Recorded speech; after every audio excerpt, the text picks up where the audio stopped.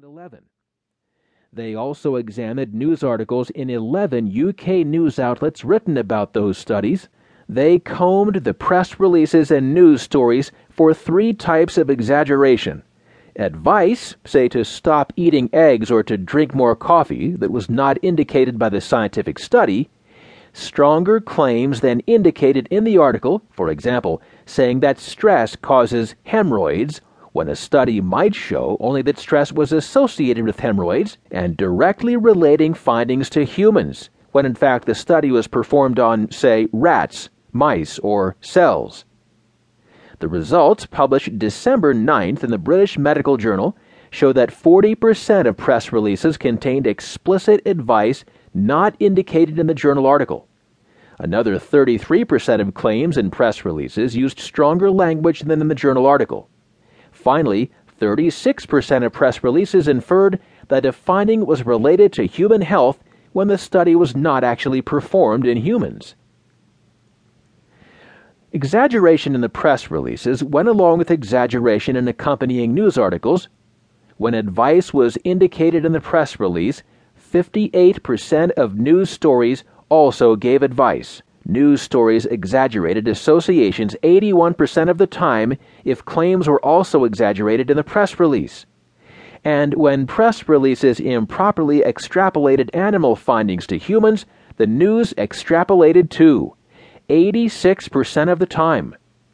When press releases were not exaggerated, news outlets did sometimes hype the results, but rates were much lower, between 10 and 18% of cases.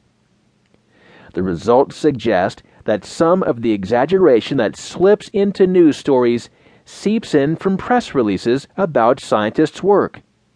Sharon Dunwoody, who studies media science messages at the University of Wisconsin-Madison, says that the tone of academic journals is intentionally extremely conservative, but that this caution can evaporate at the press release stage, where a scientist and her communication unit feel more willing to speak in certain terms. Exaggeration at this stage may simply come from researchers' excitement about work finally getting published, notes Paul Rayburn, author and journalist at the Knight Science Journalism Tracker. They publish a big study they've been working on for 10 years, and they're excited, he says. Then all of a sudden they get press attention, and they're so excited they say it will change treatment.